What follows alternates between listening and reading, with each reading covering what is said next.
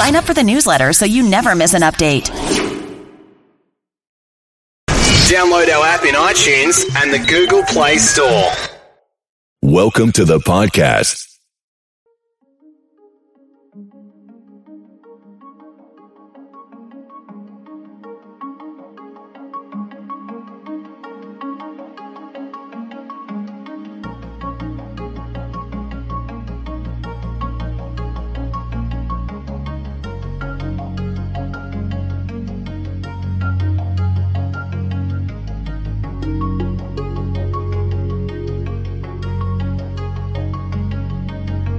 I always thought owning a vacation home was hard work, from finding guests to just maintaining it. But with Vacasa, they put my vacation home to work for me, caring deeply for my home in every way. Best of all, since switching from my last property manager, Vacasa has been earning us over 20% more. Because it's not just a vacation home, it's a Vacasa home. Get your free vacation income estimate to see how much your vacation home can earn you. Call 470-900-4828 or visit vacasa.com/free-estimate. And so, the type of work I do, I know that like bankers, some lawyers, and some accountants are going to refer work to me because they're talking with the CEOs of businesses and they're seeing how they're operating. And when the CEO says, gosh, I'm having this challenge, do you know anyone that can help me? Then, they can make that introduction. So it's not just doing good work with the clients who will also refer you, but also growing that referral network of people who know what you do, who understand what you do, which is also hard to define at the beginning. And says, gosh, you need to talk to Heidi. You're listening to America's fastest growing podcast on diversified and passive income. This is the Diversified Income Experiment. I'm your host, Keith Leinbach.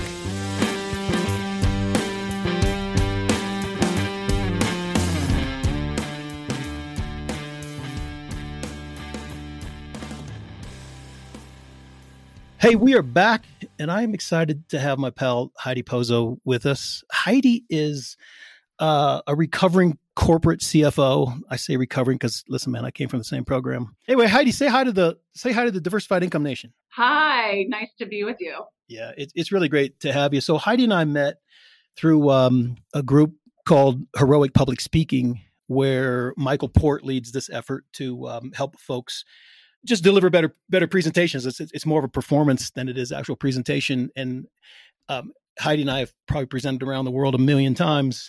But then when I realized what it really takes to be a good presenter, I was like, holy crap, I'm way behind, even though I thought I did an okay job. Anyway, Heidi and I met in this. I think she's got a really, really fascinating story. And so I asked her to join us today to talk about her consulting business. Listen, one of the things that I hear a lot from folks that reach out to me is, I don't know how to get started. I don't know how to get started with, whatever, my car wash or my laundromats or this new business idea I came up with or a consulting business. And I just recently had a good buddy of mine. His name's Jeff. Hey, Jeff, if you're listening, what's up, man? He was telling me that, he's kind of my scenario, recovering corporate guy, and decided he was going to start a consulting business. And I hope it's working out well. But when I was talking to Heidi, when we were talking about this before, Heidi, we talked about 4 areas that we thought it made sense to share with folks. And these are the things that people bring back up to me, which are things like, what do you have to have in place before you make the leap to a consulting business? Having some startup capital and what that looks like how much, and then whether you should do it solo or with some pals or join a firm. And then if you do it solo, what's it really going to take, man? Because a lot of people do start this and it doesn't work out and then they're disappointed. And so we just want to get in front of all those. And that's a lot of me talking on your show, Heidi. It's really your show. Yeah. So where do you want to start? Well, maybe just talk a little bit about your background, because you've had this firm for 7 years now? Yeah, about 7 years. Pozo Consulting. I think that's awesome. And you have this brand that's called the High Performance Igniter.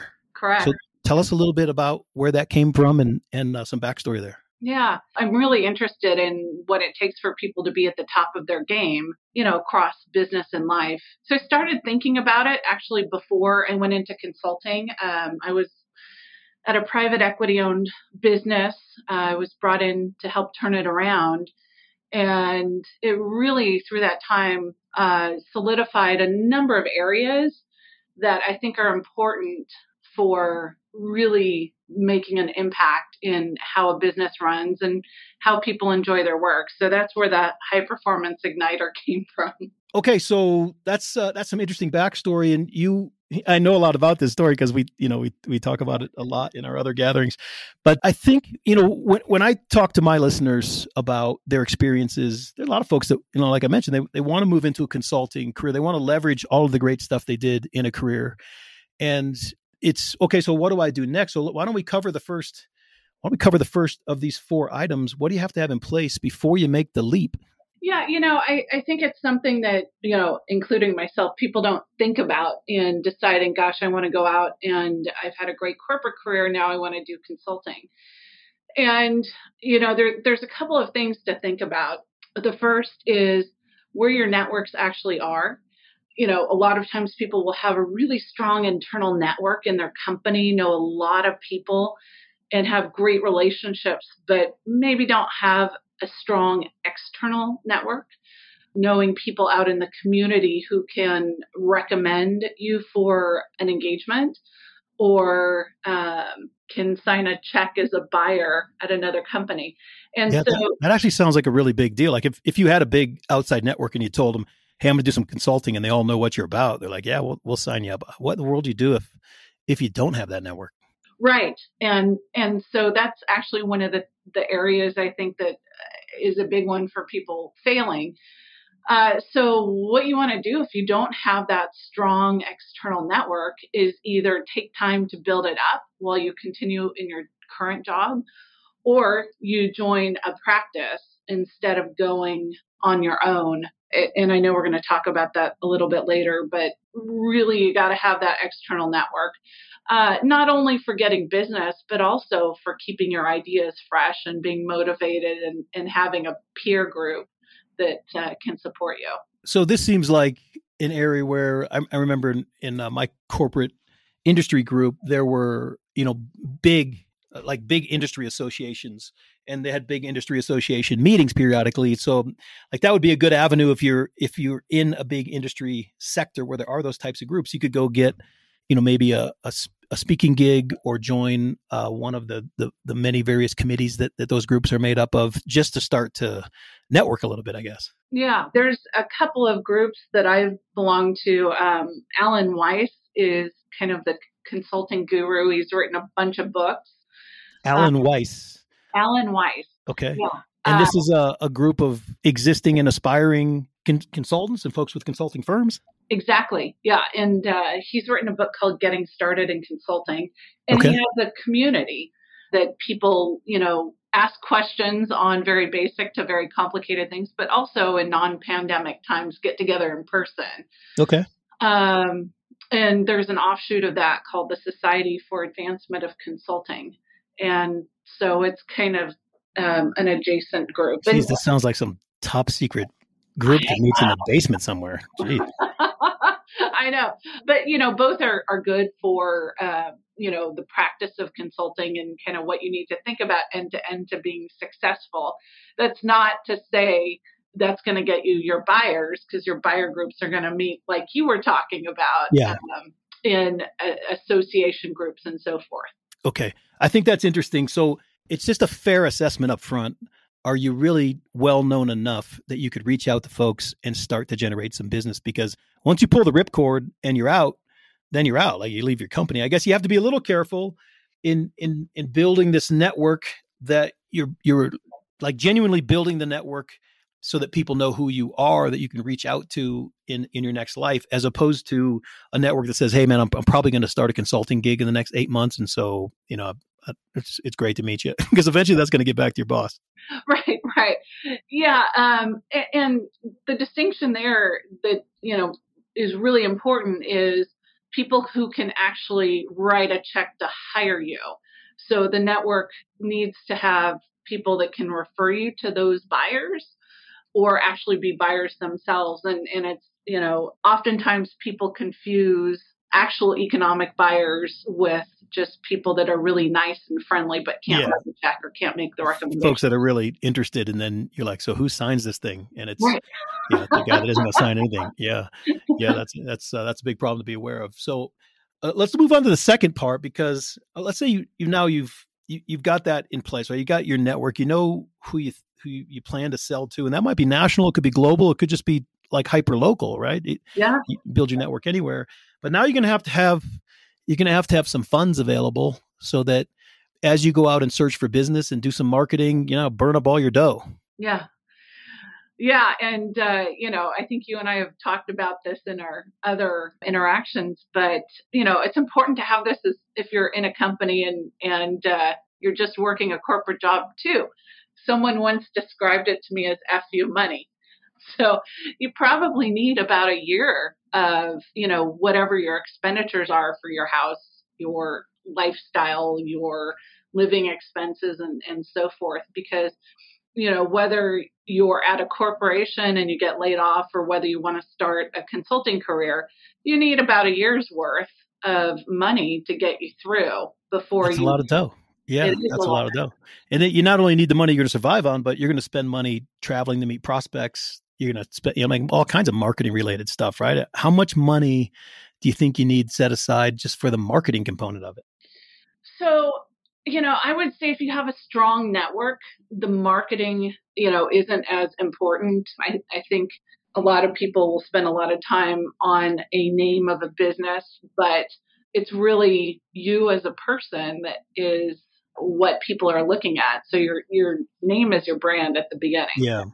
Yeah, that's right. I get a kick out of folks that spend lots and lots of time coming up with the name, and then they file the LLC and they're like, hey, I just started a business. And I'm like, no, you didn't. You filed an LLC. Like, that took you more than 10 minutes. You wasted a bunch.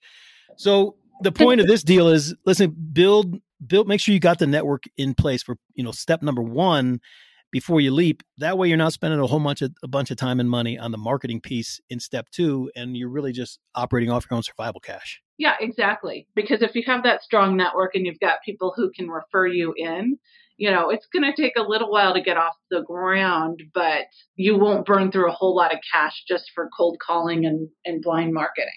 Okay, super helpful. So on to point three, I think this is pretty interesting too, because, point three is, do you do this solo or do you join a firm?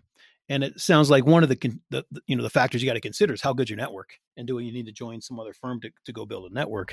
But let's talk about this one a little bit. What made you think of this category? Well, a lot of it was just the point you made that if you don't have a strong external network, you need somebody who has a recognized brand in the market that you want to serve. So if you want to make a leap from a corporate to consulting right away and you don't have the network, the firm's probably the best way to go. Yeah. Now, it seems logical, you and I just sitting here pontificating about it. But how does a firm feel like, okay, so you join, you probably need to be around for a year or two, and you're doing it with, really the backstory for going on in your brain is, hey, I'm doing this to build my network because I'm going to punch out and steal all these clients, or go do some additional service on my own where I can build up my own rate and put that in my pocket as opposed to give it to the guy that owns this firm. Is there some risk involved? Like, how do you manage that in your own head around, that's what I'm really up to. And how long do you think it takes? Yeah, it can take a while. It depends on how outgoing and how much hustle, you have for going out and making those connections more broadly in the community or in the country if you're trying to go for a larger footprint. There's something else that I think is important too, is what are you comfortable with in doing? Because some people like doing the work but don't like selling it. Yeah, I think that's right. Yeah. And I think there's a lot of people like that, right? You're either an operator or a salesperson. Rarely are you both. Right. And it's hard to do both. And for a solo person, there's kind of it's not a joke, but something like a joke in the consulting arena that it's boom bust, right? If you're working on a project or an engagement and you're putting all your effort into it, you don't have time to market. Yeah, that's right. So what did you do? So you got this thing started 7 years ago. You had a client. How'd you find your next one? So it was a combination of people having heard about me from my time at the paper mill and the results there, and people in the community. And so that was helpful for me in doing the work. I initially started doing project-based work. which gets you into that boom bust cycle that I was talking about. And then I moved into more advisory work, which is advising CEOs and boards at a higher level. And so you're strategic, so it's less time intensive, but more impactful because you're talking, strategic, high impact areas. And that gives you more time to, talk to people through the marketing cycle as well as the execution cycle. So when you're doing stuff like that for CEOs and for boards, they seem like fairly short-term projects, right? And all these short-term projects just create a backlog problem, right? You're done in 2 weeks or whatever the gig is. Maybe they're longer than that. They probably pay okay, but then all of a sudden you're back to like, I got to go find some more work. Well, yeah, it depends on what you're doing, because if you're looking at a specific project or an area that needs work, yes, exactly what you're talking about. But if you're talking about being an advisor to the CEO, for example, and you're just advising them on whatever their issues are over the course of time, which will change, then you can get into a relationship that's a longer term relationship where you're working with them on, their strategy and vision for the business in a longer term environment. And those relationships can go on for, a long period of time. Yeah, that's for sure. So probably a really good point. Like if you've just got your first five clients, you're going to get all sorts of follow-up work from those specific clients as well as referrals from those clients. Like, hey, you got to go talk to my pal Keith because he's a mess over there. So you end up with that kind of stuff. And I think that works out good, but it still doesn't get you through that initial knothole. Like if you really have spent the time to build your foundation of a network, right? It seems like what it all comes down to. Now you've got a place to land some business. And as you land more, you're going to keep more. I think of all the consultants that I've hired, right? You end up while they're working, like I just hired a marketing consultant to help us with some stuff. And, now he's working on 4 different other things because does a good job and a good set of hands, and his team is super reliable. Those are the kinds of things that just continue to roll. But that's where people want to land, right? But you've got this really uncomfortable period up front where you're trying to figure out how to actually go do it. And so how many sleepless nights in the first 18 months are you like, what the hell? What am I doing? Well, I think those depend on, whether you've got your nest egg in place and whether you really enjoy what you're doing. And so if you're kind of chasing money, it's, a lot more sleepless than if you've got that nest egg in place and you're enjoying what you're doing. Yeah. But, to address the specific question, it's really important to find out who's going to refer work to you. And so, the type of work I do, I know that like bankers, some lawyers, and some accountants are going to refer work to me because they're talking with the CEOs of businesses and they're seeing how they're operating. Yeah. And when the CEO says, gosh, I'm having this challenge, do you know anyone that can help me? Then, they can make that introduction. So it's not just doing good work with the clients who will also refer you, but also growing that referral network of people who know what you do, who understand what you do, which is also hard to define at the beginning. Yeah. And says, gosh, you need to talk to Heidi. So, those are the home run, like, thank goodness I created that network because now that guy's calling me because, he knows what I do. Where do you think, there's a lot of people that start down this path and they fail, I guess, going through these 4 points, they just don't do these 4 points well, right? You don't have a network and you fizzle out or you do crummy work. Of course, that, gets you trouble anywhere.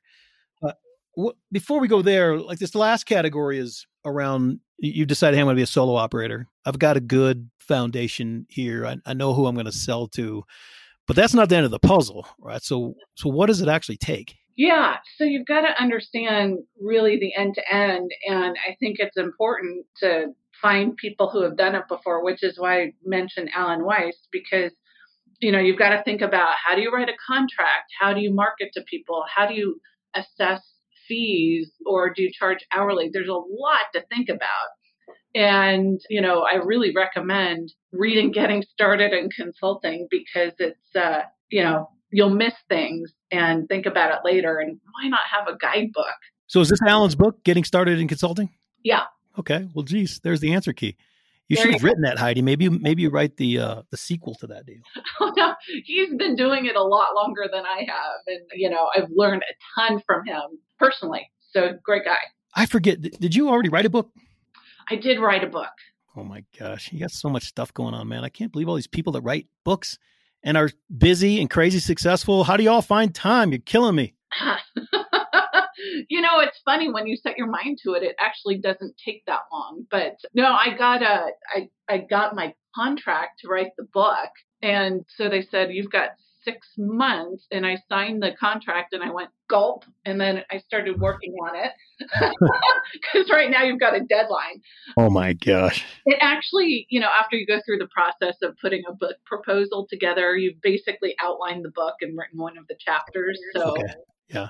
And so you wrote it. You didn't have a ghostwriter coming in, jot it all down, man. Good for you. That's a big deal. Yeah, I've had a few authors on over the course of the last couple of months, and I'm shocked every single time by the amount of effort. You've got it done faster than, it doesn't surprise me because you're the ultimate overachiever, but like my last guest that was an author, Joe Valley's buddy of mine, he just wrote a book on the exitpreneur, like how to exit your business when you're selling. And man, it took him like 18 months. And it's, parts of it are fairly technical as well, but man, that's a lot of work. I had John Lee Dumas on the show. He just finished his book. It took him a couple years and he's got content like pouring out of his ears. It's just unbelievable, man. It's so much work. Are you glad you did it? Yeah, I am. I think about what the sequel will be, but Keith, you've done a whole lot in your career. So, just like anything else, it's deciding to do it. Yeah, I suppose you're probably right. I'm not sure I'd have an Amazon business again, though. What a pain in the ass that thing is. Can't talk to customers. I don't know. There's all kinds of things you live and learn. But for folks who listen to the show, Heidi, and I know you're probably an avid listener, but you may not have been a year ago because I hadn't met you then. We started a trucking business with the listeners, and we raised $140,000, and we bought a semi and a trailer.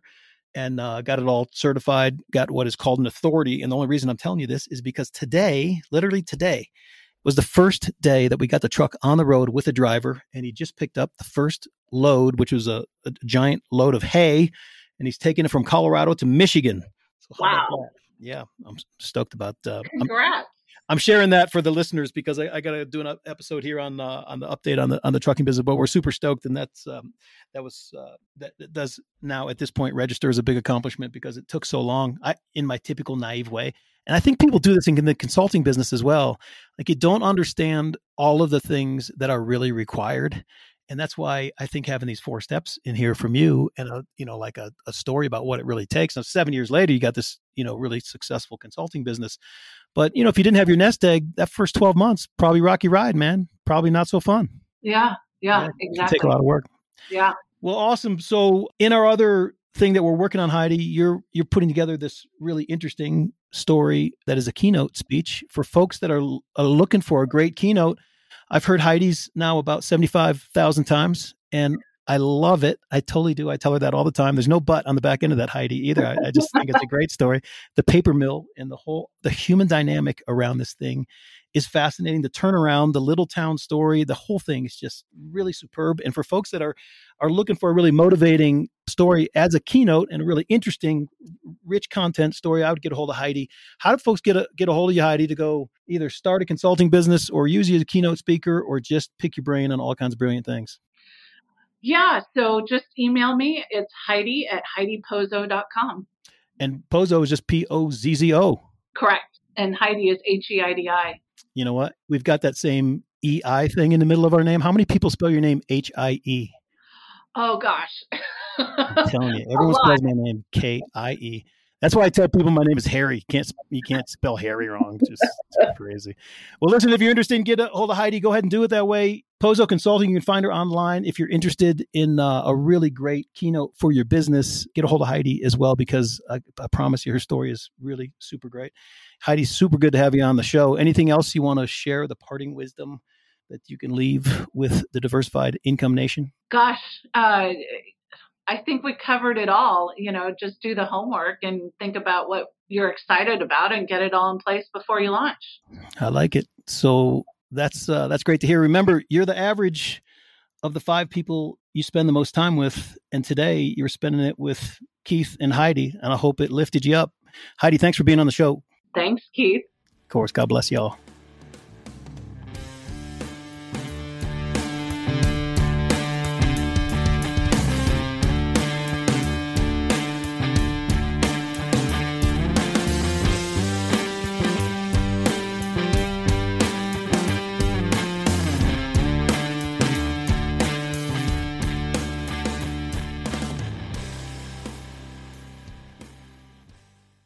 The holidays are coming. The holidays are coming. It's all good. The Georgia Hemp Company, with locations in Woodstock, Decatur, and Sandy Springs, has a full line of your favorite CBD and hemp products to keep you cool and calm, like lotions, oils, and beverages. They also have a full line of CBD for your pets. The Georgia Hemp Company offers full consultations, samples, and Georgia's finest CBD. Visit their 3 Atlanta locations in Woodstock, Decatur, and Sandy Springs, or check out thegeorgiahempcompany.com. Georgia's finest CBD.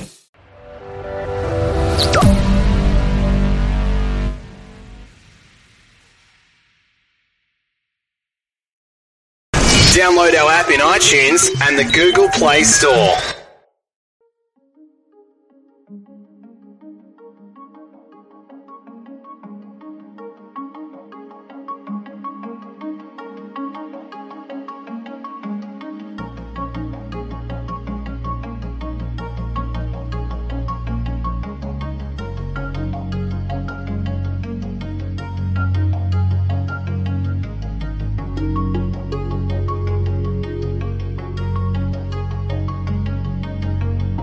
For 40 years, Michael Myers has haunted this town. He is the essence of evil, and evil dies tonight. Halloween Kills, rated R, under 17, not admitted without parent, in theaters and streaming only on Peacock now.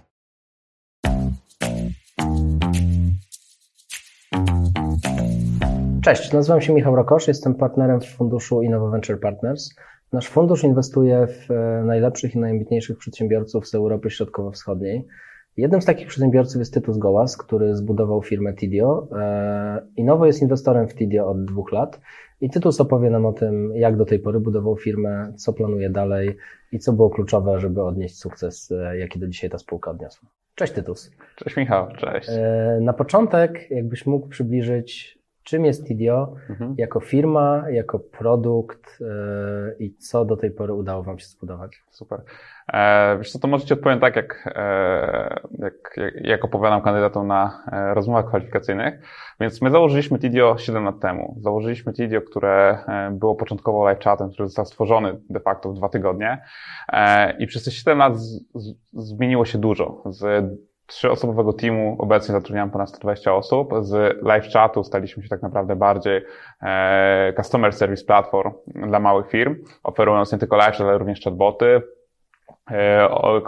zarządzanie kontaktami. Mamy własne narzędzie e-mail marketingu i w tym momencie idziemy bardziej w kierunku takiego customer experience platform, czyli że jeżeli jesteś małym przedsiębiorcą i zaczynasz swoją przygodę w internecie, to będziesz potrzebował 2 rzeczy. Hosting, czyli Shopify, WordPress lub jakakolwiek inna platforma, na bazie której Twoja strona czy Twój sklep będzie oparta. I właśnie Tidio, żeby ten ruch obsługiwać, żeby klienci mogli sobie porozmawiać, kiedy wejdą na Twoją stronę, żebyś mógł im wysłać następnie mailing, że w momencie, kiedy opuszczą koszyk, my się przypominamy.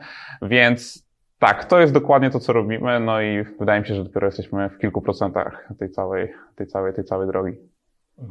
Live chatów jest na świecie bardzo, bardzo dużo. W Polsce mamy kilka. Tak. Jakbyś mógł trochę powiedzieć o skali, jak wy się plasujecie na tym rynku?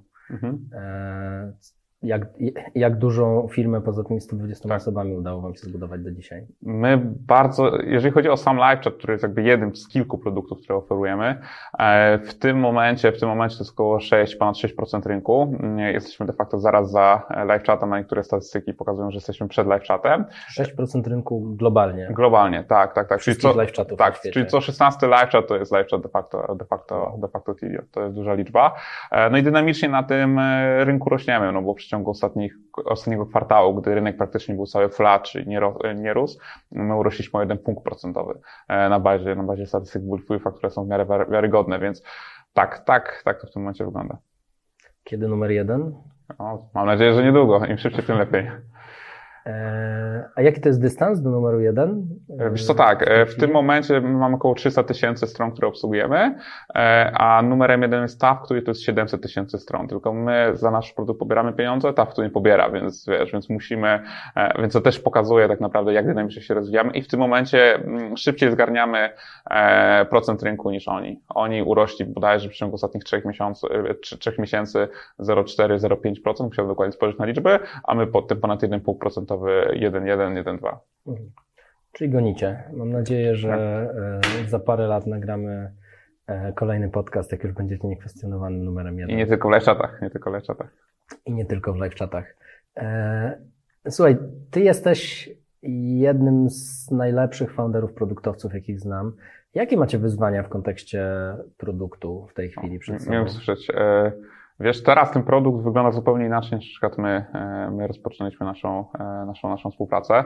3 lata temu to był tak naprawdę jeden zespół produktowy. My głównie właśnie fokusowaliśmy się na live czacie. Był jeszcze moment, w którym pracowaliśmy wtedy na chatbotach i to był taki produkt, który też dość sporo odmienił. W tym momencie mamy w planach, że w Tidio będzie ponad 11 zespołów produktowych, czyli w tym momencie jest około 4-5, więc praktycznie chcemy podwoić. Te wyzwania są zupełnie inne, bo co innego jak tworzysz tak naprawdę jedną kategorię produktu, a co innego jak tych kategorii jest kilka i tak naprawdę każdy musisz konkurować z kimś, kto ma 100% fokus i też jakby wyzwania klienckie są też inne. W sensie ci klienci, których mamy, to są często małe firmy, gdzie produkt musi być łatwy, produkt musi być dostępny, produkt musi spełniać ich wymagania i pracować na dużej skali, co też de facto jest wyzwaniem, bo jak się ma dużą skalę, to zmienisz jakikolwiek feature i w tym momencie to nie afektuje na kilkaset osób, to nie afektuje na kilka tysięcy, tylko to afektuje de facto na kilkaset tysięcy różnych użytkowników, więc to jest ciężkie i w tym momencie zarządzanie produktem wygląda zupełnie inaczej, no i wydaje mi się, że też przecieramy szlaki, jeżeli chodzi w ogóle o zarządzanie wieloma produktami w ramach jednej firmy i w ramach jednego dużego produktu, bo de facto to nie jest tak, że my mamy, wiesz, Tidio, e-mail marketing pod osobną domeną, Tidio chatboty pod osobną domeną, Tidio live chat pod jeszcze osobną domeną. Wszystko jest w jednym produkcie i jeżeli przychodzisz po live chat, to musisz mieć odpowiednie doświadczenie, a jeżeli przychodzisz po chatboty, to też musisz mieć odpowiednie doświadczenie. Ty bardzo duży fokus kładziesz na budowę kultury organizacyjnej. Tak. U ciebie ważny jest dział People and Culture.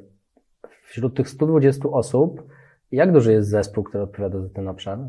W tym momencie będziemy dobijać do blisko 10 osób. No i w następnym roku na pewno będziemy jeszcze bardziej skalować ten zespół.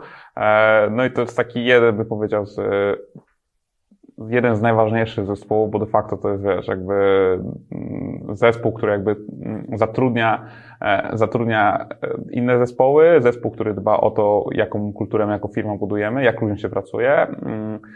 I zespół, który ma bardzo duży impact na te sfery, więc tak, to jest taki no-brainer, że People and Culture był zawsze ważny i jest jednym z najważniejszych zespołów Tidio.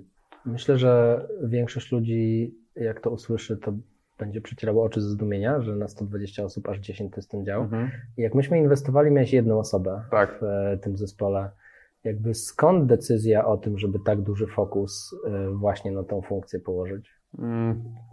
Wiesz, ja zawsze się nad tym zastanawiałem i jak sobie popatrzysz na różne startupy czy na różne firmy, zawsze to jest problem, często są to problemy ludzkie, w sensie nie możesz na przykład uruchomić kolejnego kanału akwizycji, bo nie masz odpowiedniego człowieka, nie możesz uruchomić kolejnej kategorii produktów, bo nie masz odpowiedniego człowieka, więc to jest kluczowe, jeżeli chcesz się rozwijać, to musisz jakby w jak najszybszym tempie zatrudniać jak najlepszych ludzi, tylko oni muszą jakby spełniać pewne wymagania i muszą mieć pewnego rodzaju kompetencje. Tylko problem jest taki, że na rynku tych ludzi jest ultra mało. W sensie to nie są czasy, gdy 20-30 lat temu rynek wyglądał zupełnie inaczej. Ktoś z 10, 20, 30-letnią wiedzą był w jakiejś tam kategorii. Teraz tak naprawdę te kategorie tworzą się jedna po drugiej. Wiesz, pewnie nie wiem, 10 lat temu to byśmy nie gadali o blockchainie, bo blockchain był tak niszową i tak nową technologią, że nikt nie przykładał do tego, że taki ogólnopojęty mainstream nie przykładał do tego większej wagi. No więc znaczy pozyskiwanie wysoko wykwalifikowanych specjalistów to jest ciężka rzecz. Wydaje mi się, że szczególnie teraz po COVID-zie, kiedy globalizacja jest tak mocna, jaka nie była tak naprawdę nigdy wcześniej, że polskie firmy technologiczne nigdy tak szybko nie podnosiły wynagrodzeń, nigdy tak dużo zagranicznych firm nie rekrutowało ludzi w naszym kraju, więc to już nie mówimy tak naprawdę o tym, że my jakby działamy w Szczecinie, Warszawie, w Polsce, tylko mówimy o całej Europie, a zaraz będziemy mówili o całym świecie, a to, że nie mówimy jeszcze tak mocno o Stanach i chociaż to też się dzieje, to jest na przykład są takie problemy jak strefa czasowa, na co też pewnie znajdzie się jakieś rozwiązanie. Okej. Jak dużo czasu ty poświęcasz oprócz tego działu na właśnie ten aspekt? Wiesz co, tak mi się daje 20-30% w tygodniu. Okej, czy to jest bardzo duży obszar? Tak, ja liczę rekrutację, liczę wszystkie rozmowy kulturowe, bo to też wiesz, też to jest tak, że budowanie kultury to jest taki ciągły proces i my się często zastanawiamy, jakby patrząc na nasze core valuesy, w jakim kierunku chcemy iść, czy chcemy iść w kierunku takim, czy to ma takie znaczenie, czy to nie ma takiego znaczenia. Więc dużo czasu poświęcamy na podtrzymywanie tej kultury, sprawianie, żeby ona się stawała coraz lepsza, rekrutację nowych ludzi i tego trochę jest. Plany rekrutacyjne to też jest tak naprawdę, inaczej ludzie w tym momencie to jest, jak popatrzysz ogólnie na naszą strukturę kosztową, to jakby ludzie w tym momencie to jest największa wartość, no i na to tak naprawdę trzeba poświęcić jak największą ilość czasu. Wiesz co, ja pamiętam kiedyś rozmawiałem z Mariuszem Gralewskim, który jako jedną z pierwszych osób w zespole miał człowieka od People and Culture, czyli Lucka Samułowskiego. Tak. I sporo ludzi się go pytało, dlaczego tak wcześnie. I Mariusz powiedział takie mądre zdanie, że miałem kilkuosobową firmę, mam zbudować 1000-osobową firmę, jakby kluczowe jest, żeby ściągać świetnych ludzi, sprawiać, żeby oni stawali się jeszcze lepsi i ich utrzymywać. I że to jest coś, w co po prostu nie ma lepszej inwestycji niż w tym kierunku. I uważam, że super, że wy w tym kierunku jakby idziecie. Natomiast powiem Ci, że kultura, valuesy, to jest często taki buzzword, który ludzie nie do końca wiedzą, co za tym stoi. To co to znaczy te Twoje 20% fokusu, ten cały dział People and Culture, właśnie w jaki sposób pracujecie nad tym, żeby mieć fajną kulturę, żeby mieć dobre valuesy i inne tego typu rzeczy? Wiesz co, poskomentujmy sobie to na przykład. Jeżeli rozmawiamy o samym dziale People and Culture, to tak naprawdę w tym momencie to są, ja pracuję z Eweliną, która jest świetną specjalistką i to, jak TD wygląda teraz People and Culture, to też tak szybko rekrutujemy ludzi. Te wszystkie dobre rzeczy, jakie się dzieją, to jest 95-99% tak naprawdę jej zasługa. Przepraszam, że Ci przerwę. Tak szybko rekrutujemy ludzi, to jakie to jest tempo? Około 25-30 osób kwartalnie. Wow, czyli 10 osób co miesiąc startuje. Tak, to się wydaje mało, ale wiesz, to jest, inaczej to jest 10 osób, które musisz wdrożyć, 10 osób, które muszą raportować do liderów, więc musisz tak naprawdę zbudować strukturę. 10 osób, które musisz znaleźć i często to jest tak naprawdę walka osoby. To nie jest tak, że kiedyś tak było, że był na przykład, nie wiem, 50-osobowy lejek, tak książkowo się mówi, 50-osobowy lejek, osób, które aplikowały, powiedzmy, nie wiem, 15 przychodziło na pierwszą rozmowę, 5 do zadania testowego, a 3 dostawały oferty i sobie wybierałeś, dobra, zatrudniam jedną, drugą lub trzecią osobę. Teraz to się odwróciło, w sensie to my konkurujemy o najlepsze osoby, to my konkurujemy o najlepsze talenty, a nie do końca to jest tak, że to oni konkurują o nas. To wracając do kultury i valuesów. Tak. My z Eweliną, jak rozmawialiśmy, jak dział ma być skonstruowany i za jakie rzeczy de facto chcemy się rozliczać, to w tym momencie to są 3 rzeczy. Czyli to jest tempo rekrutacji, czyli jak szybko, jak dobrych ludzi zatrudniamy. No i patrzymy na przykład, nie wiem, ile osób u nas przejdzie na przykład okres próbny, ile osób zostanie na przykład z nami po roku. Czyli, że to nie chodzi o ilość, nie chodzi o to, żeby wiesz, że 30 osób do ciebie aplikuje, 30 osób zatrudniasz. To totalnie nie o to chodzi. Chodzi o to, żeby te osoby zakomodowały się w kulturze, żebyśmy byli z nich zadowoleni, żeby oni byli zadowoleni też z nas, bo to też jest ważne i jak nie najważniejsze. Druga rzecz jest taka, że chodzi o NPS, czyli Employer Net Promoter Score, czyli to, jak ci ludzie polecają pracę w Tidio. Czy poleciłbyś pracę swojemu znajomemu w Tidio, czy byś nie polecił pracy? I to systematycznie idzie do góry. Rok temu mieliśmy w Szczecinie zupełnie innej kulturze organizacyjnej.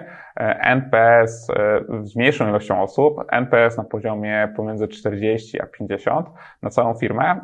Wiesz, gdy to były zupełnie inne warunki. Teraz ten NPS przekroczył ponad 50, waha się tak 53, 50, 55 i pomimo tak naprawdę, że bardzo duża ilość osób do nas przychodzi, rozmawialiśmy wiele case'ów ludzkich, wiele case'ów się udało ogarnąć. Kultura jest też zupełnie inna i to jest duże osiągnięcie, bo tak naprawdę firmy mają ten problem, że im firma jest większa, ten NPS spada, no bo zmienia się całe środowisko, w sensie już nie pracujesz, że już jeden zespole w Szczecinie się lubicie i wszyscy się znacie jako Sekonie od 2 lat, tylko nagle ci ludzie są po całej Polsce, jak nie już po całej Europie powolutku. I trzecia rzecz, to jest dla mnie najważniejsze jako CEO Tidio, to jest rekrutacja osób na stanowisko VP, I to jest rzecz, która jest chyba najcięższa w tej całej robocie, bo ona się... To są osoby bezpośrednio raportujące do ciebie. Tak, VP, C-level, chodzi o poziom osób raportujących bezpośrednio do mnie i to są dwie rekrutacje w tym roku przykładowo. My szukamy na VP of Customer Experience i szukamy osoby jeszcze na VP of Acquisition i to są ekstremalnie ciężkie rekrutacje, bo my nie mówimy tak naprawdę o Polsce, gdzie wiadomo, staramy się znaleźć tych kandydatów z Polski, ale firm SaaS-owych jest mało, firm internetowych jest trochę więcej, ale często one nie są oparte na takich samych fundamentach, na których Tidio jest oparte. Więc jakby ciężko nam znaleźć specjalistów, którzy mogliby nam powiedzieć, ok, ja zrobiłem tak, wy może zróbcie tak, bo tak wynika z mojego doświadczenia, a my chcemy takie osoby i to jest rekrutacja już po całej Europie, direct search po całej Europie, przykładowo na stanowisko VP of Acquisition, tych prób kontaktu łącznie, jak ostatnio liczyliśmy, to było pomiędzy 600 a 1000. Czyli do tylu osób się odzywaliście. Tak, i nadal nie znaleźliśmy tej osoby. Mamy inne stanowisko w VP of Customer Experience. Ono idzie o wiele lepiej, o wiele szybciej, ale to jest ogólnie ten level, że dopiero zamykasz rekrutację po 150 interviewsach. No i to jest tak naprawdę może być. Wow. Interviewsach, no, myślę, phone screening, pierwsza rozmowa, ten cały. Pamiętam, kiedyś ty miałeś warsztaty rekrutacyjne i powiedziałeś mi takie zdanie, że to był dla ciebie game changer, bo wcześniej nie umieliście rekrutować, a teraz to robicie dobrze. Co to znaczy, że wcześniej nie umieliście rekrutować i co to znaczy, że się rekrutuje dobrze? Tak. Rydelo kiedyś powiedział, że jak nie patrzysz na siebie sprzed roku i nie uważasz, że byłeś kompletnym głupcem, to znaczy, że się nic nie nauczyłeś.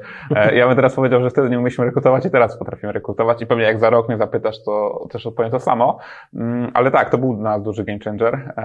Wy akurat tam zorganizowaliście warsztaty z Luckiem, za co jestem dozgodnie wdzięczny. I Lucek tak naprawdę pokazał nam, na czym polega prawdziwa rekrutacja. Rekrutacja nie oparta na gut feeling, rekrutacja nie oparta na emocjach, rekrutacja oparta na atrybutach, czyli masz podstawowe atrybuty IPA, czyli intelekt, pasja, ambicja i do tego jeszcze masz 4-5 atrybutów danej osoby, czyli na przykład result oriented, czy ona jest sfokusowana na rezultatach.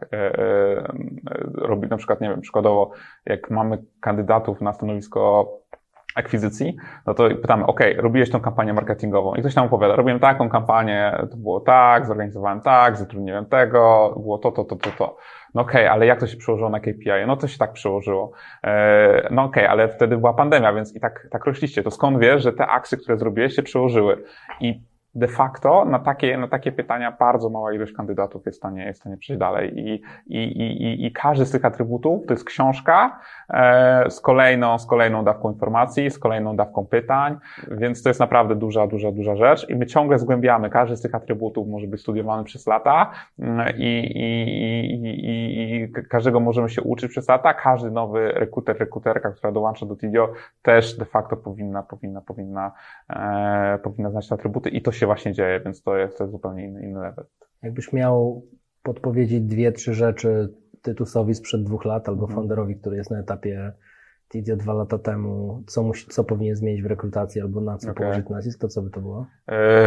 Myślałem o tym, to jest dobre pytanie. Tak, pierwsza rzecz, rekrutacja zdalna. W sensie to, że jakby wydarzył się COVID, to jest zła rzecz, ale to, że jakby przeszliśmy do pracy zdalnej, to była bardzo dobra rzecz dla kultury organizacyjnej, więc na pewno bym od razu uruchomił rekrutację zdalną, bo to by nam wtedy bardzo dużo rzeczy ułatwiło. To jest jedna rzecz. Druga rzecz, chyba bym starał się o wiele szybciej rozwijać dział People and Culture, w sensie o wiele szybciej. I wydaje mi się, że my trochę leciliśmy za wolno, w sensie mieliśmy na przykład, nie wiem, jak my rozmawialiśmy na przykład podczas pierwszej rundy, to przecież w planach mieliśmy, nie wiem, 30-20 rekrutacji kwartalnie, coś takiego, były takie plany. I wiesz, a wtedy nas było 40, a mówiliśmy o 30 osobach i my dowiedzieliśmy na przykład tylko 2 osoby, więc my dopiero doszliśmy do tego poziomu, o którym my rozmawialiśmy 2 lata temu przy przypadku poprzedniej rundy, więc... Wspomniałeś o tym, że COVID dla was był dużym plusem. Jak myśmy inwestowali, mieliście tylko biuro w Szczecinie. Jakby co wam to dało, że COVID wymusił tą zmianę? Znaczy, COVID z definicji nie był niczym dobrym, ale w kontekście transformacji dużo rzeczy przyspieszył i to jest tak, że tak mieliśmy biuro w Szczecinie, dość mocno byliśmy zamknięci na Szczecin, co też właśnie wymieniłem jako to był błąd. Pamiętam, jak sam staram się przekonywać ludzi i nawet mieliśmy taką hipotezę, że Szczecin jest fajną lokalizacją, bo blisko Berlina i można na przykład z Berlina raz na jakiś czas przyjeżdżać. A wy otworzyliście biuro warszawskie zanim się zaczęła pandemia, czy w trakcie? W trakcie pandemii. To był ten pomiędzy pierwszą a drugą falą. I zrobiliśmy to głównie dlatego, bo jakby biuro jest u nas jakby takim bardzo ważną częścią kultury i Warszawa stawała się miejscem, gdzie mieliśmy zaraz po Szczecinie największą ilość osób i ten taki experience, który oferujemy kandydatom, to jest właśnie to, że i możesz pracować z biura i możesz pracować z domu, ale to ty decydujesz. Są ludzie, którzy nie pojawiają się w biurze przez pół roku i to jest okej, jakby, ale jeżeli masz potrzebę chodzenia do biura, na przykład mam taką potrzebę, ja jestem codziennie w biurze, to pracuj w taki sposób, jaki chcesz i wiesz, i tworzenie jakichś takich zasad, jakie tworzą firmy, że nie wiem, że mamy duże biuro, więc pojawiajcie się 2 dni w tygodniu, bo my tak chcemy, jest totalnie bez sensu, więc bardziej biuro nie służy nam do tego, żeby kontrolować tych ludzi, żeby obserwować, czy oni przychodzą do pracy, czy nie przychodzą, tylko po prostu jako element, który pomaga ci być jeszcze bardziej efektywnym, jeszcze bardziej pracować z większą przyjemnością i coś, co pozytywnie wpływa na taki biznesowy, na ciebie jako specjalistę, menadżera, itd. Wrócę do jednego wątku, który poruszyliśmy, core values. Tak. Jak myśmy inwestowali, mieliście valuesy, dzisiaj właśnie prezentować nowe valuesy. Była prezentacja. W jaki sposób wypracowuje się wartości? Po co są wartości? Jak dużo to jest czasu, jak to w ogóle zrobiliście? Bardzo jestem ciekawy. To też jest zasługa Eweliny. Ja brałem udział w procesie, ale sam tego procesu nie ustawiałem, ale mogę powiedzieć, jak to obserwowałem z perspektywy, jak ja byłem w tym procesie zaangażowany. Więc tak, na początku Ewelina zorganizowała spotkanie i z nami jako z management teamem i z poszczególnymi zespołami. Na tej podstawie zdraftowała różne valuesy. Następnie były kolejne spotkania, które jakby odbijały różne scenariusze z różnymi zespołami. Finalnie usiedliśmy wszyscy i po prostu pogadaliśmy o tym, dobra, to jest na przykład learn and share. Takie zachowania są takie zachowania nie są Co o tym myślimy? I dyskutowaliśmy o każdym zachowaniu. To były kilkugodzinne spotkania, podczas których gadaliśmy o tym, learn and share. Czy to jest że ktoś pojedzie na konferencję i jakby będzie miał coś, co będzie chciał przekazać innym, ale na przykład nie będzie chciał o tym opowiedzieć. No tak jest ale fajnie by było też na przykład, nie wiem, jakby wrzucić jakąś notatkę, czy na przykład, nie wiem, było daily, to na przykład powiedział parę słów, więc to są rzeczy, które jakby chcemy, wiesz, chcemy promować, no i tak samo było z innymi wartościami, czy be fair, taka nasza korowa tak naprawdę wartość, że jesteśmy fair w stosunku do naszych pracowników, czy focus on impact. To są jakby fundamentalne wartości, które mocno nas napędzają. Co do valuesów, bo ja podobny proces przeprowadzałem ze Stefanem w Booksy i pamiętam, mieliśmy taką rozmowę, gdzie Stefan mówił, że część ludzi, jak ma taką sytuację, która jest w sumie niejednoznaczna, jaka decyzja jest optymalna, to podejmuje decyzje dokładnie takie, jak on by podjął, a część podejmuje absolutnie przeciwstawne. I stwierdziliśmy, że po to są valuesy, że valuesy są takim drogowskazem, które mają powiedzieć, ok, jak masz taką sytuację, która nie jest zero-jedynkowo tam powiedzmy oczywista, to właśnie możesz spojrzeć na tą ściągę valuesową i zdecydować, w którym kierunku idziesz, nie? Na przykład w Booksy tam była taka wartość merchant first, jej już teraz nie ma, ale myśmy ją bardzo mocno mieli i to było w takim DNA firmy, że fryzjer był w takim centrum i jak były jakieś sytuacje, to zawsze szliśmy na korzyść fryzjera, nawet jeżeli to ekonomicznie nie miało oczywistego sensu dla firmy. I takie fajne zdanie powiedzieliście, że to nie powinno być tam puste slogany na ścianie. Jak zamierzacie jakby pracować nad tym, żeby te wartości żyły? My zawsze mieliśmy coś takiego, co nazywaliśmy Core Values Competition i organizowaliśmy przez kilka kwartałów. Teraz będziemy też to wznawiać, kiedy te nowe wartości weszły. I to działało, i ten konkurs na takiej zasadzie, że masz jakby te 4 valuesy, które my mamy i opisujesz różne historie, na przykład focus on impact, że nasz szef technologii, który też się zajmuje rzeczami cennikowymi, siedział przez 3 miesiące i pracował nad nowym cennikiem, ale gdy ten cennik wydał, no to totalnie zmieniło jakby trajektorię wzrostu w ostatnich miesiącach. No i to są różne historie, które po prostu każdy z naszych współpracowników może podesłać. No i ta osoba, która wygrywa, tam oczywiście są fajne nagrody, ale taką najbardziej symboliczną nagrodą są złote kuboty. I u 2 naszych pracowników jesteś w stanie zobaczyć takie złote kuboty na ten. Ja takich nie mam, ja mam żółte. Może zasłużysz, może spełnisz którąś z wartości i dostaniesz kiedyś złote kuboty. Może tak. Ale taki pocieszam się tymi żółtymi. Żółte kuboty są super. Jestem zaszczyconym użytkownikiem też klapek Kubota Tidio. Słuchaj, wychodząc trochę z HR-ów, ja zawsze mam coś takiego, że jak się zderzamy, to widzę, że ty masz jakieś nowe narzędzia, nowe produkty, które niedawno wdrożyłeś. Co ostatnio wdrożyłeś z rozwiązań, frameworków czy produktów, co było dużym impaktem na firmę i co mógłbyś polecić innym startupom? Tak staram się to ograniczyć, bo jak nasz szef finansów do nas dołączy, to właśnie mówi, że ja tak lubię aplikacje, że jakby one dużo mi ułatwiają i przyszedł i się przeraził, mówi, że nigdy nie widział tylu aplikacji w jednej firmie, więc dla mnie to był taki znak, że ja trochę przyginam, trochę przyginam. Poza tym im więcej nas jest, to my musimy trochę inne aplikacje wybierać, czyli one muszą mieć jakby spełniać wszystkie standardy bezpieczeństwa. Są rzeczy, na które po prostu już musimy zwracać uwagę, nie możemy korzystać z pierwszej, lepszej aplikacji, tylko te dane naprawdę muszą być bezpieczne, bo to są często dane czy naszych pracowników, czy naszych klientów. Ale ostatnio mocno się zakochałem w Airtable. To jest fenomenalne narzędzie. Wiele procesów przenieśliśmy na Airtable. To jest narzędzie, które naprawdę jesteś w stanie dopasować do swoich potrzeb. Wiele narzędzi, które chcieliśmy sami zakodować, na przykład, na przykład narzędzie do kwalifikacji rozmów, czyli czego dotyczyła dana rozmowa, jesteśmy w stanie przenieść na takie narzędzia, na przykład jak Airtable, więc jest bardzo wszechstronne, mocno je polecam. U mnie zawsze jest Excel Search, ja jestem, wielkim fanem Excela i nawet notatki robię w Excelu, to jest już ten poziom, ale Airtable to jest coś naprawdę fajnego. Mi ostatnio wspominałeś, że fajnie zacząć sobie radzić z churnem płatnościowym też. Tak.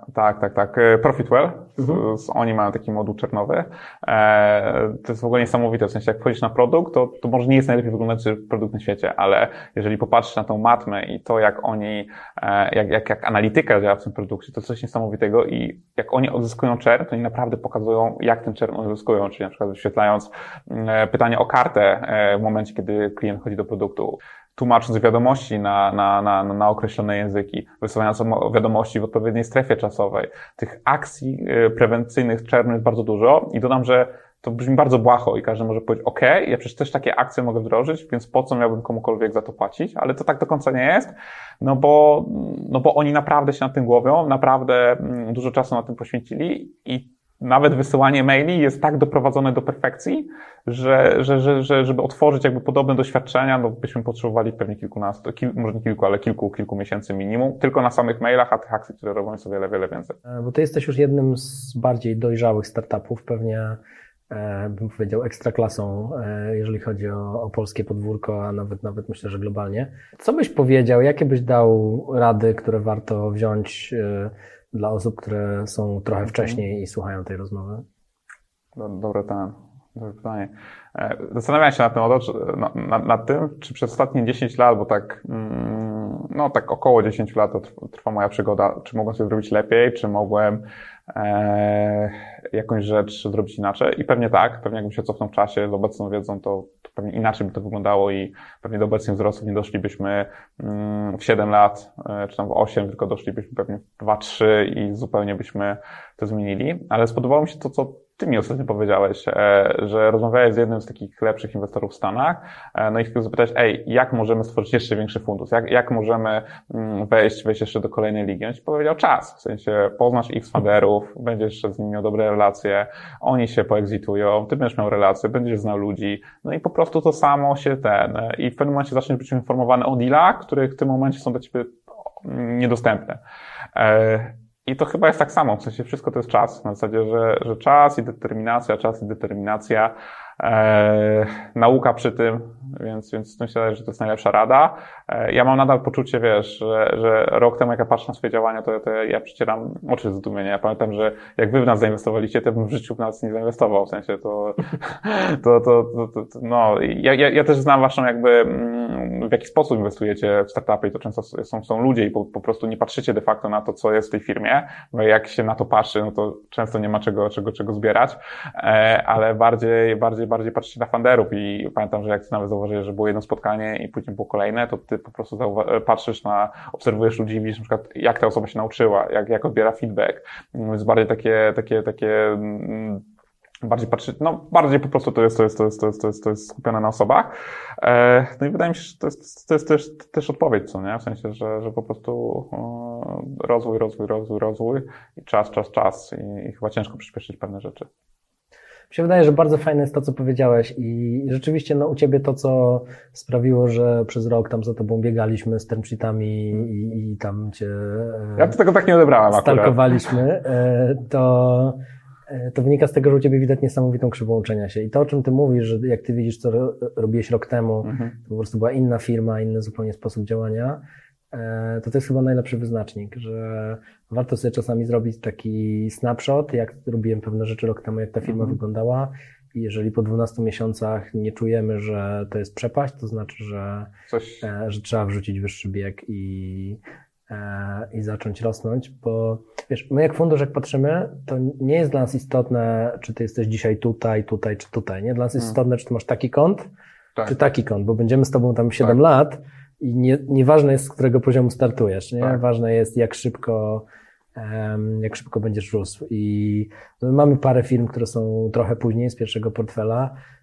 no to chociażby Stefan Batory w 15 roku, to w ogóle do dzisiejszego Stefana Batorego to nawet nie mógłby stanąć obok. No on po prostu przez te 6 lat się mega dużo nauczył. No i ta firma bardzo urosła. Tytus, sporo super fajnych insightów, także bardzo dzięki za rozmowę. Ja jestem pod mega wrażeniem tego, jak budujecie kulturę organizacyjną w firmie, tego fokusu na ludzi. Jestem przekonany, że to w długim okresie się spłaci, że tak powiem. I pytanie, czego ci można życzyć na przyszłość biznesowo i prywatnie? Biznesowo, prywatnie, wiesz, satysfakcji przede wszystkim, żeby wiesz, to co robię, wiesz, mnie bawiło i żeby, to jest chyba z jakiejś satysfakcji, zadowolenia, ciągłych wzrostów, i to są chyba takie najważniejsze obszary. Super, to trzymam kciuki, żeś miał tą satysfakcję. Ja gdzieś tam mam nadzieję, że tam po drodze się pojawi ten jednorożec i 10-rożec. Ale ci powiem jeszcze jedno, że dodam, że zawsze to zawsze tak firmowałem, że to będzie unicorn, a tak ostatnio mi się zmieniło, że będzie dekakorn, nie? Nawet będzie to, wiesz, 100 miliardów.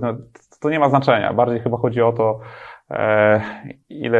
ile ja się nauczę, ile ludzie, z którymi pracuję, się nauczą, jak będziemy mieli mocny fan z tego, co robimy, bo też jesteśmy taką firmą, do której jak dołączasz, to chcemy, żebyś miał z tego fan. Oczywiście jest ciężka praca, oczywiście są inne rzeczy, ale też, żebyś na koniec dnia mógł powiedzieć, że okej, to była dobra decyzja i tak też o sobie chcemy myśleć, że nie chcemy po 5 czy po 10 latach usiąść i powiedzieć, wiesz, zachorowaliśmy się, wychodziliśmy z biura o godzinach 19, 20, nie mieliśmy czasu, poświęciliśmy wszystko i teraz wiesz, teraz zmieniamy życie o 180 stopni, bo też takie historie znam i ja bardziej chciałbym, żeby to był sprint, maraton, a nie sprint. Ray Dalio w książce Principles mówi, że on się fokusuje, żeby mieć meaningful work and meaningful relationships. To dosyć blisko. Tak, to chyba nawet lepsze niż satysfakcja. No. Słuchaj, to życzę Ci i satysfakcji, i tego dekakorna po drodze, i tych wartościowych relacji, i wartościowej roboty, i dzięki raz jeszcze za rozmowę. Dzięki również.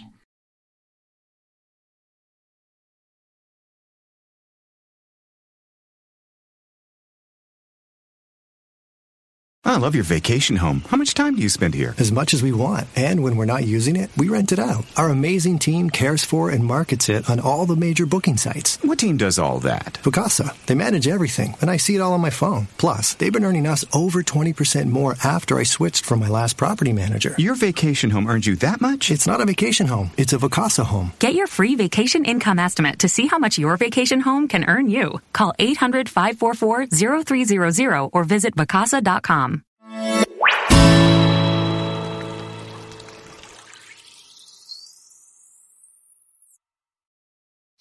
If you enjoyed this episode, please leave us a review on iTunes.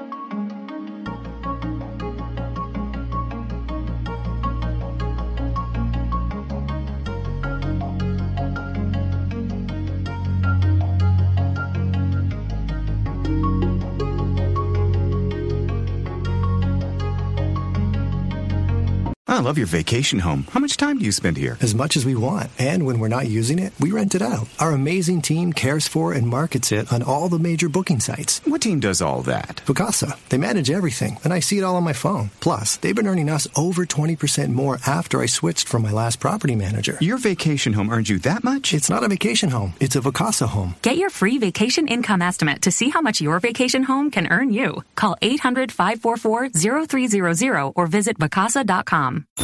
This is the FCB Radio Network, home of the best personalities and where real talk lives. Online at fcbradio.com. FCB.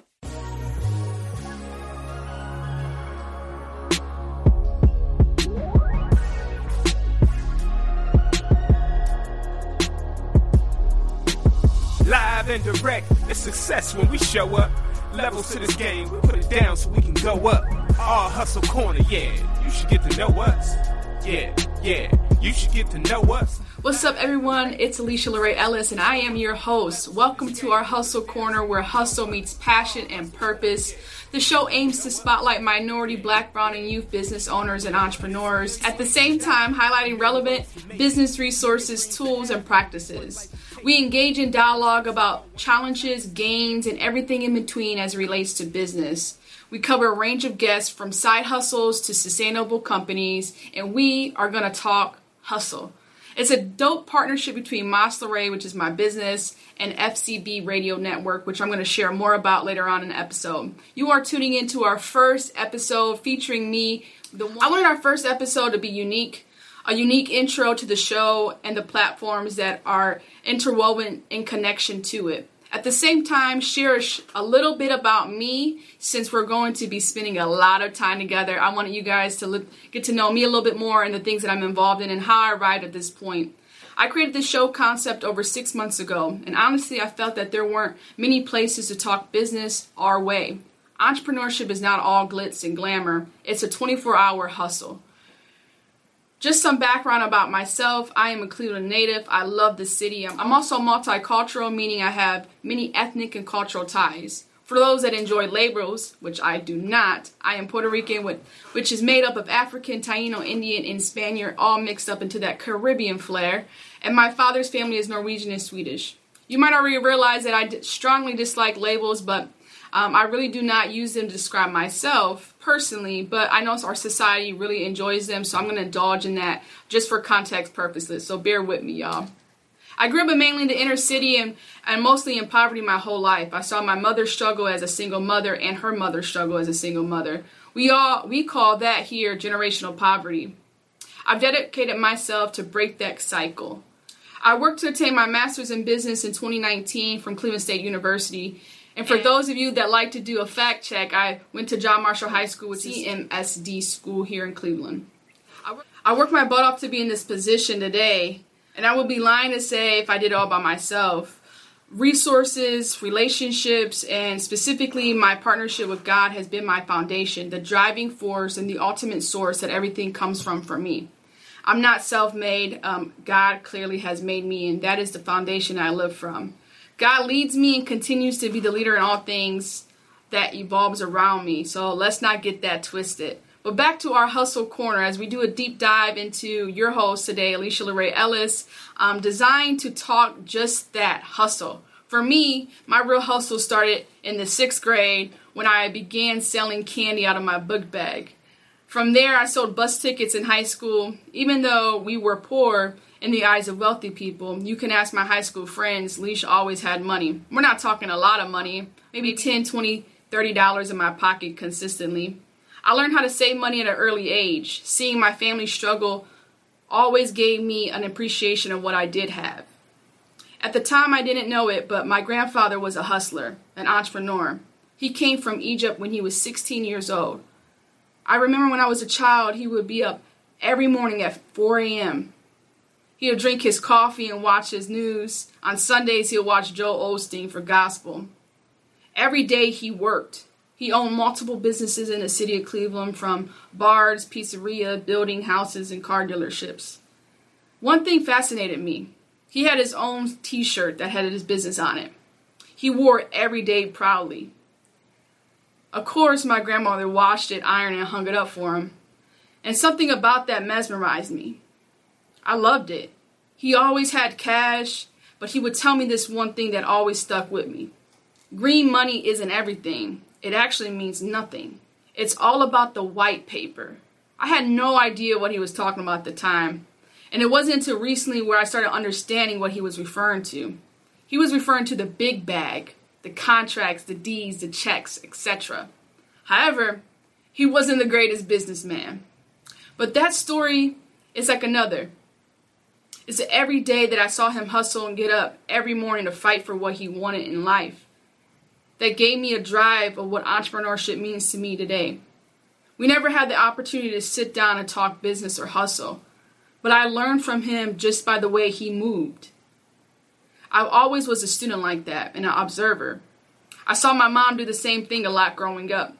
She did a lot of different things, from real estate to consignment shops, but nothing really stick. Same with my grandfather. He pretty much lost everything. But those lessons for me always stuck. Why didn't it work? Why were we still poor? I didn't understand the hustle and the sustainability of hustle, which brings me to today. It took years for me to actually understand and see, but it was through experience that I arrived at this moment. In 2015, we're going to do a deep dive about my own business ventures. In 2015, my mom started a business. In that venture, it gave me real life experience. In 2016, I became the co-founder of that company. I was able to apply everything that I was learning from business school directly into the business in real life time. At the same time, I got exposed to the power of networking. I navigated the business ecosystem locally, and I took full advantage of everything that I saw. So a lot of the things that you're going to be hearing on the podcast and the episodes to come is really my real life experience. And I really value and advocate for people to take advantage of these things. So I took full advantage of everything that I saw. I did accelerator entrepreneurship programs, pitch competitions, everything you name it, I was involved in my early years in entrepreneurship. I found a passion that drove me to be hungry for knowledge and information, something that money can't always buy. Sometimes I think about like that shark the first time he tasted blood, and that's all he wanted every day. He haunted it. Same thing that I think about entrepreneurship. It's something that I hunt for. It feeds me. It's something that drives me. It's just a passion and energy that electrifies everything within me. The business started growing, and I found my own niche in the market. Many people reached out to me wanting to learn about how I was helping grow the company and like what was the strategies I was using at the same time to really take that business to the next level. So they wanted help with their ideas and their projects and businesses. In 2017, I launched another business specifically helping others sustain their work. I worked on political campaigns, developed programs, and partnered with community transformation plans. I help creators think about purpose and financial freedom. And now I'm an award-winning business leader through that type of work. I've helped secure over $250,000 in funding, and now I love to create spaces for others just like me. Which brings us here to our Hustle Corner, which I'm super excited about. Again, you are tuning in to our Hustle Corner, where hustle meets passion and purpose. Once I graduated with my MBA in 2019, I felt like I needed to create space and a platform to share. For many of us who are first generational students, when it relates to college, there's a struggle in between how do you get out of those generational curses or boundaries or cycles. And for me, education was that bridge. So when I finished my MBA back in 2019, I finally had the capacity to do other things aside from school and work constantly. And I felt like it was time for me to create a platform where I can share some of my experiences and connect with others who have similar experiences, but also others who have their own unique experiences. And for that, writing has become my therapy. I honestly wanted to just write a few blogs and connect with others. So in early 2020, I launched Mas Luray. Mas Luray means more light, which is now a multimedia platform where we share, connect, and inspire by telling stories, clothing with a purpose, and intentional relationship building. Our goal is simply to produce a pure message for our generation and audience by magnifying more light, more love, and more life, because our world obviously needs more of that. We believe, and I personally believe, by creating spaces for us to unite and amplify our voices, we ultimately unlock our fullest potential, discover our purpose, and strategically build together. And that's what the brand is all about. So for over almost a year and a half, I've been full-blown in Mas Luray, a new venture of my own. And it's been one thing after another, opportunity after opportunity. It began with just a few blogs, but everything started to align for me. In the midst of chaos and darkness, from the pandemic to social injustice, I personally needed a space to express and create. I knew if I needed a space, how many others needed one too. So in spring of 2020, I relaunched our hashtag Saturday Support in a live show format. The show aims to reposition the limelight on us, you guessed it, the leaders, creators, activists, and many others who are having a positive impact in the world. It's a live interview style conversation featuring movers and shakers where we share our stories, connect with others, and inspire the world. Right now we have nearly 40 episodes that we have aired. You can check that out on our website, masluray.com, and also our YouTube channel. I really had a problem with the lack of exposure that we're having around sharing our stories and the work that was having a positive impact in our community. The news outlets were always talking about the negative narrative, the things that were happening and taking place in our neighborhoods. But I knew really great people doing really great things that weren't getting the exposure that they deserved. So like I do quite often, I strategically thought through solutions. The hashtag Saturday Support Show is one of those solutions. Those experiences have led me here. Through navigating the entrepreneurial ecosystem over the last 6 to 7 years, I've learned a lot.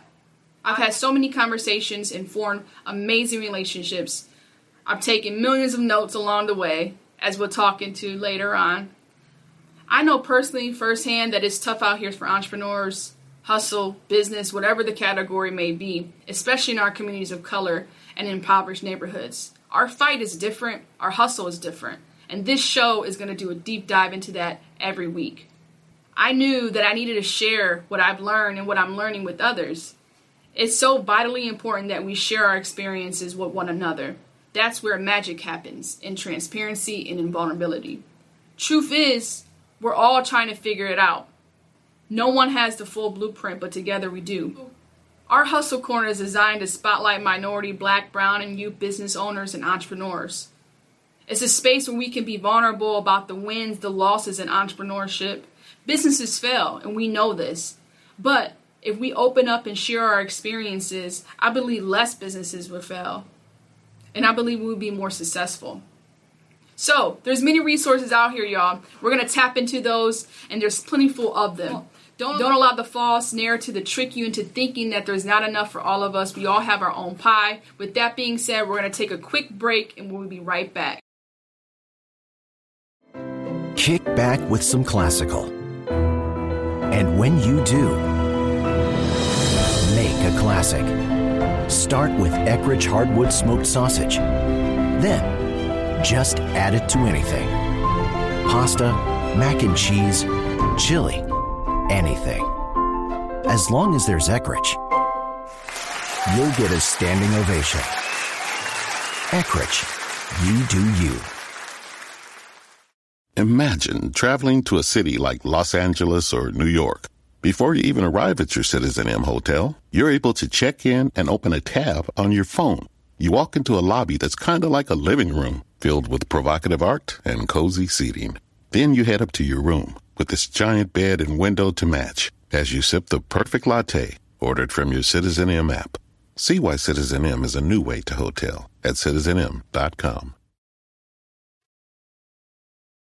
Welcome back to our Hustle Corner, where hustle meets passion and purpose. I'm your host, Alicia Lorette Ellis, and we have a lively episode today. We are doing our deep dive into your host, yours truly, Alicia Lorette Ellis, myself, talking about a little bit about what I have going on and how you can get connected with all the things that I'm connected with. Also, want to make sure that you guys get to know me. I want to be your host of this season of our Hustle Corner, and it's important to know who you labor amongst, I believe. With that being said, this is our second half of the show where we talk about the tips and practices and also the resources that make hustle great.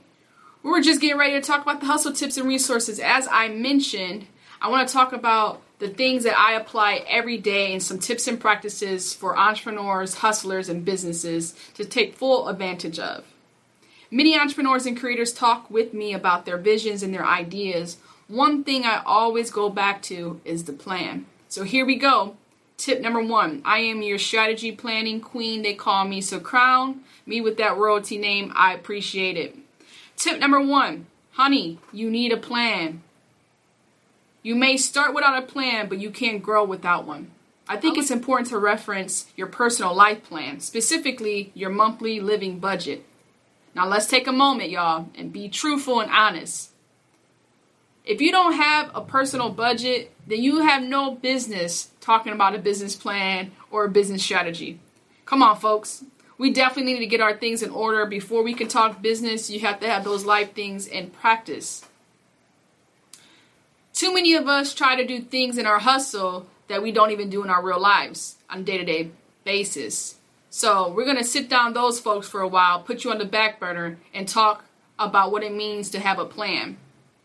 You got to sit down, sis, and take 2 hours and write down the vision. You can buy a notebook or a journal for $1 at the dollar store. It's not that expensive and it's not that complicated. For those that do have some type of order in your day-to-day life and are doing a hustle, let's take a minute to talk strategy. We've come way too far to not understand the importance of a plan. These are 3 tips in a plan that I think is a good starting point. In the plan, here are the 3 things you have to start with. Why do you have this hustle? Simple question. Number 2, what drives this hustle? Number 3, how do people value this hustle? Right there's a great starting point for anybody who has a hustle that wants to take it to the next level, whether it's a side hustle or you're growing your own business already. Those are 3 questions, right? Why do you have this hustle? What drives it? And how do people value it? Because at the end of the day, you need customers. And if there's no value in your hustle, if people don't see the importance of it, how are they going to become your customer? Tip number 2, look for the free resources and money. I cannot stress this part enough. I've spent the last 6 and 7 years looking through resources, looking through funding, grants, any type of opportunity to help advance my knowledge and the businesses that I've been working with. Okay, let's be real. 90% of us have a library near us, and 99% of us have access to Google or the internet. Right there, there's no excuse. And even if there is an excuse, you have me, right? Our Hustle Corner is here to talk about the business resources and the tips to take your hustle to the next level. For those who are in the early stages of hustle, even in the startup mode or even the idea stage, there are millions of resources that are free out there to help and assist you. You got to tap into those local community colleges and even the small business associations, just to name a few, to understand what those resources are. And we're going to do a deep dive into that in a little bit as well. And then for those of you who have been hustling for a really long time, you know who you are, looking to grow and sustain the stuff that you're already currently doing, I'm going to mention those top-notch resources in just a minute. So that's tip number 2. Look for the free resources and money. Tip number 3, my third and final tip of the day. We need a support system. We need each other, period. For anyone that may tell you that they've done it by themselves, I'm telling you, they're lying. And if you have your own I'm going to do it by myself mindset, you have it all twisted. Every hustle needs a customer, right? Surround yourself with the people, the doers, and the dreamers. Some say, show me who you hang with and I'll show you where you're going. Yikes, that's dangerous, y'all. But it's deep and it holds true value. As creators and hustlers, we can't be around people who don't want to change, don't want to have purpose, and don't want to grow. This is why the support system is so essential. Not people who are just going to give you a pat on the back and say congratulations, but people who are going to support you and buy your first t-shirt that you sell or purchase that book from you. People who are going to give you positive and critical feedback that you need to continue to grow. We're talking about the mentors, we're talking about the big uncles, but we're also talking about the young folks as well. We need to make sure that people around us have our best interests, but also are going to hold us accountable. And sometimes that A word is the one that makes us cringe the most. Accountability. Maybe you don't know where to start. Maybe you don't have anyone positive around you. Well, take your phone off right now and go to my IG. DM me at Alicia L. Ellis and say you have a hustle and you're looking for hustle support. I got you. And if you don't have IG, you can go right now to mosleray.com and message me there. We're in this together. I love to be able to connect with other people who have a hustle or even want to get into entrepreneurship but don't know how. It's important that we create a village around us. So there you have it. The 3 big tips of the day. You need a plan, tap into the free resources and money, and make sure you cultivate that support system. It's essential and I can't press that enough. Now back to these big resources, right? I'm telling you, there's millions and millions of dollars running through each and every major city in this country. And they're for us, specifically right now for minority communities, black and brown owned businesses, and in neighborhoods that they need to grow the economy. For those that are in Northeast Ohio, my hometown, Cleveland, Ohio, we're going to start at home first and talk about some resources y'all can tap into right away. If you're not familiar with it yet, it is the Ohio Department of Development. This is for minorityOhio.gov. You can check that out. There's a great opportunity for funding right now. There are microloans at 0% interest. You heard it. Free interest loans, y'all. You have to tap into these resources as a business. The Ohio Micro Enterprise Loan Program. That's the name of the program. Any businesses that are eligible, you have to be certified by the Ohio Department of Development as a minority business, enterprise, or woman-owned business. And it's really simple to get the certification if you don't have one already. The minimum loan amount that you can get that's free interest is $10,000 up to $45,000 in free interest. Loans must be repaid within 5 years for it to become working capital, or you can go towards equipment as well. The funds can be used for great things to grow your company or your business or your idea.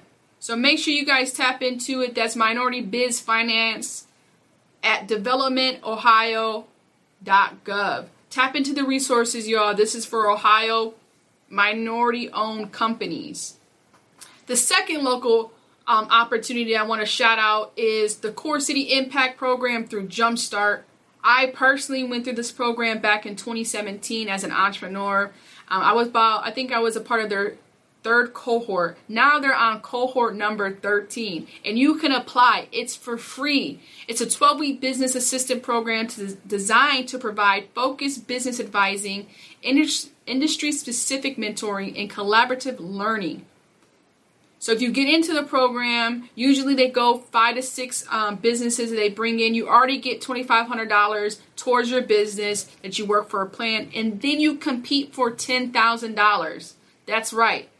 The Core City Impact Program is an amazing opportunity for you to help grow your business. Now, these are for businesses that's been around maybe for a little bit or that you've been growing. It's a great opportunity. You can work on your financial projections. It's a pitch competition as well, so you can talk about your story and how you're solving problems with your business.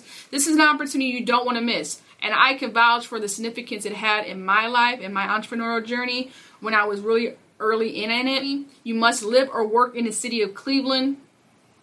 And if you don't, you can still tap into Jumpstart. They have a lot of great advisors over there, and it's an amazing resource for our city and our region.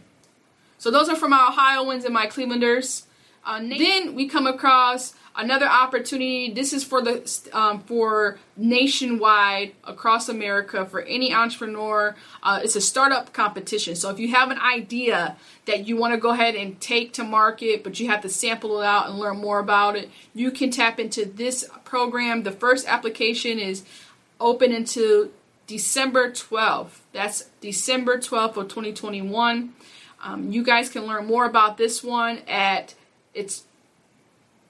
the name of this pitch competition is Jacob Startup Competition, JSC 2022. This is a great opportunity to validate your idea. So the Jacob Startup Competition is an international competition for student entrepreneurs from all over the world. So this is for students specifically. So if you're in college, or I'm not sure the eligibility for high school students, it might just be for college students. But this is a great opportunity to network, to test out entrepreneurship, and to test your ideas and your visions as well. So tap into that one. So our last resource that I want to talk about today is from the Entrepreneurship Education Consortium, short for EEC, and it's Idea Labs. It's a great opportunity to tap into webinars. They're free. All you have to do is sign in on their website. They have great conversations around what's taking place in entrepreneurship and business development. You can tap into their resources at eecohio.org, but you do not have to be from Ohio to tap in. They also have a really dope YouTube series around student entrepreneurs. So if you're a student or if you have young people that you're connected with, you can tap into that network as well. So that was a boatload of resources and tips, practices that we're going to be talking about every week on our Hustle Corner, where hustle meets passion and purpose. The goal of our show, once again, is to spotlight minority, Black, brown, and youth business owners and entrepreneurs. This week, for our first episode, we're talking me. We're talking about the work that I've done so you can get to know the host a little bit more. And then next week, we're going to turn it up with some amazing guests. Every week, I'll have a dope feature talking about hustle, their business, their entrepreneurial ventures, and all the things that they have going on as well. They're going to also be bringing tips and practices from their expertise to the platform. So this is going to be really dope to connect and learn more about other businesses, but also learn more about how you can take your business to the next level. So it's really important to tap into the network, to learn more about the challenges, the gains, and everything in between as it relates to business and hustle. As I wrap up this episode, which is our first episode, I'm super excited to share with y'all. I want to say thank you. As we wrap up, it's important for me to honor the ones that have come before me and who's really gotten me here, because I do practice what I preach. When I talk about a support system, I'm talking from experience. I know that it's a lot happening in our day-to-day lives and all around us, and we have to take the moments in time to really say thank you and be thankful for the folks around us who love us and support us. So I want to take a minute to just say thank you for the village that keeps rocking with me, even in my craziest ideas and my wildest moments. They have rocked with me, especially my support system who continues to pray with me and for me continuously. Thank you for all of your support. And for those of you who've been supporting the Mas LeRae platform over the last year and a half, thank you so much for rocking with us. And a special, special thank you to the FCB Radio Network, who I'm partnering with to bring this podcast to life.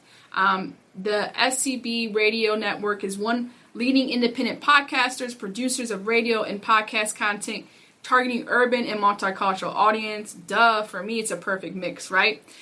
They specialize in engaging and entertaining radio programs spanning news, business, politics, entertainment, sports, religious programs, and of course, business with our Hustle Corner. You can catch out more of their shows on iHeartRadio, Apple Podcasts, and other platforms. Thank you for believing in me. Special shout out to Darvio, who is the CEO and owner of the company. This is going to be a great venture and a great journey together. I also want to say thank you to all of our listeners and hustlers. I love y'all and I rock with you guys fully, and keep moving forward in that. Hustle is a lot, but it's more about making money. It's about how does your purpose make you money? How do you sustain yourself from the passions and the God-given talent that you were born with? So with that being said, you can personally follow me, Alicia LeRae Ellis, on all social media platforms. That's Alicia L. Ellis on all social media platforms. If you want to learn more about the show and what I have going on with Mas LeRae, you can follow us on IG and Facebook. That's Mas LeRae at IG and Facebook. That's MASLARAE. And also our website. If you visit our website, make sure you click that subscribe button. It's essential for you to get the updates, the news, talk about the cast, also the guests, the episodes, and all the news happening on Mas LeRae. Before I end this episode, I want to share this real quick tidbit that happened today that is just really ironic that it occurred on this day. So I woke up early this morning, and in my morning meditation and preparing for today's episode, I wanted to take some notes down of what I wanted to talk about. And I thought it would be really challenging to talk about myself for 30 minutes, but it looked like I'm doing a pretty good job, if you ask me. At the same time, as I was taking some notes, I wanted to kind of trace back how I got here, which is why I shared about selling candy in the 6th grade and selling bus tickets. And I wrote about my grandfather, who has been very instrumental in my life, especially at a very young age. And as I was writing about that this morning on my way out here this afternoon, I got a call that he passed away. And I don't think it's ironic that I had him so heavy in my spirit this morning, and I was writing about his influence in my life and, you know, what he's done for me and what he's done for our family. But essentially what I learned from him, even if he didn't have to sit down and tell me how to do things, I learned in silence, and I learned from how he moved. And so I wanted to dedicate today's episode number 1, get to know your host, to my Papa Nick, aka Motion, who's been an entrepreneur, a hustler, and I've learned so much about him and what he does. And now I value what it means to really do this type of work day in and day out. So I want to say thank you to him personally, and may he rest in paradise. And I know he's smiling down as we talk our Hustle Corner. With that being said, that's all for me today, folks. Special thank you to everyone tuning in. Stay courageous, stay blessed, and stay hustling. You have been tuned in to our Hustle Corner, where hustle meets passion and purpose. Peace out. Live and direct, it's success when we show up. Levels to this game, we put it down so we can go up. Our Hustle Corner, yeah, you should get to know us.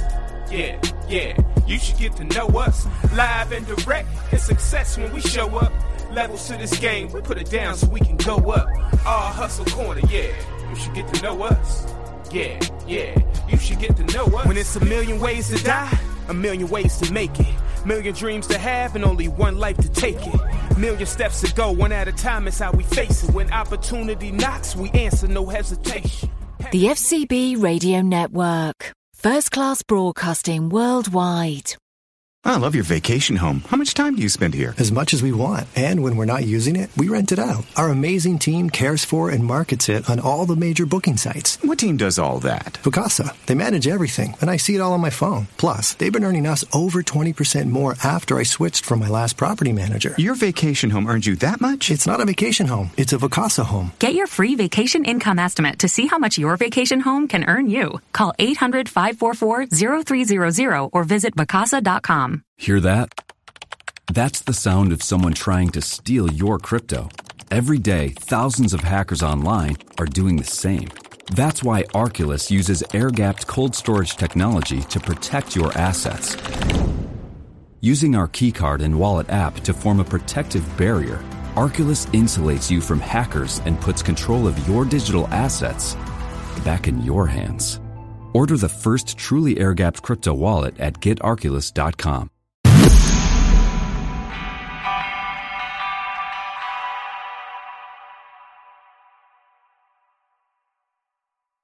If you enjoyed today's show, please head over to iTunes, give us a rating, and leave a review.